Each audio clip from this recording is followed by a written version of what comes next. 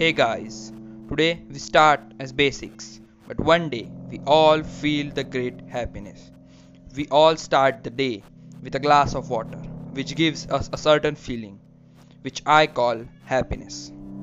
Then we start the day, we go to work where we see our colleagues.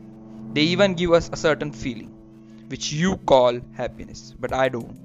It's just the feeling of their presence. Happiness is what you experience from the give, not the take. The take makes you more sad and more depressed because you carry the burden of the takes. So start giving. When you owe something to someone, you feel tensed.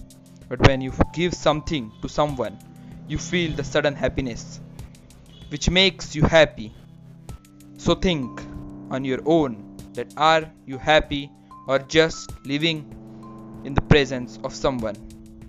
And if you are in the presence of someone, tell yourself to come out and start feeling the happiness of giving. And at last, feel the way and stay the way you are and make yourself happy through the work you do and not through the presence of someone. And at last, tell me what is your way of finding happiness.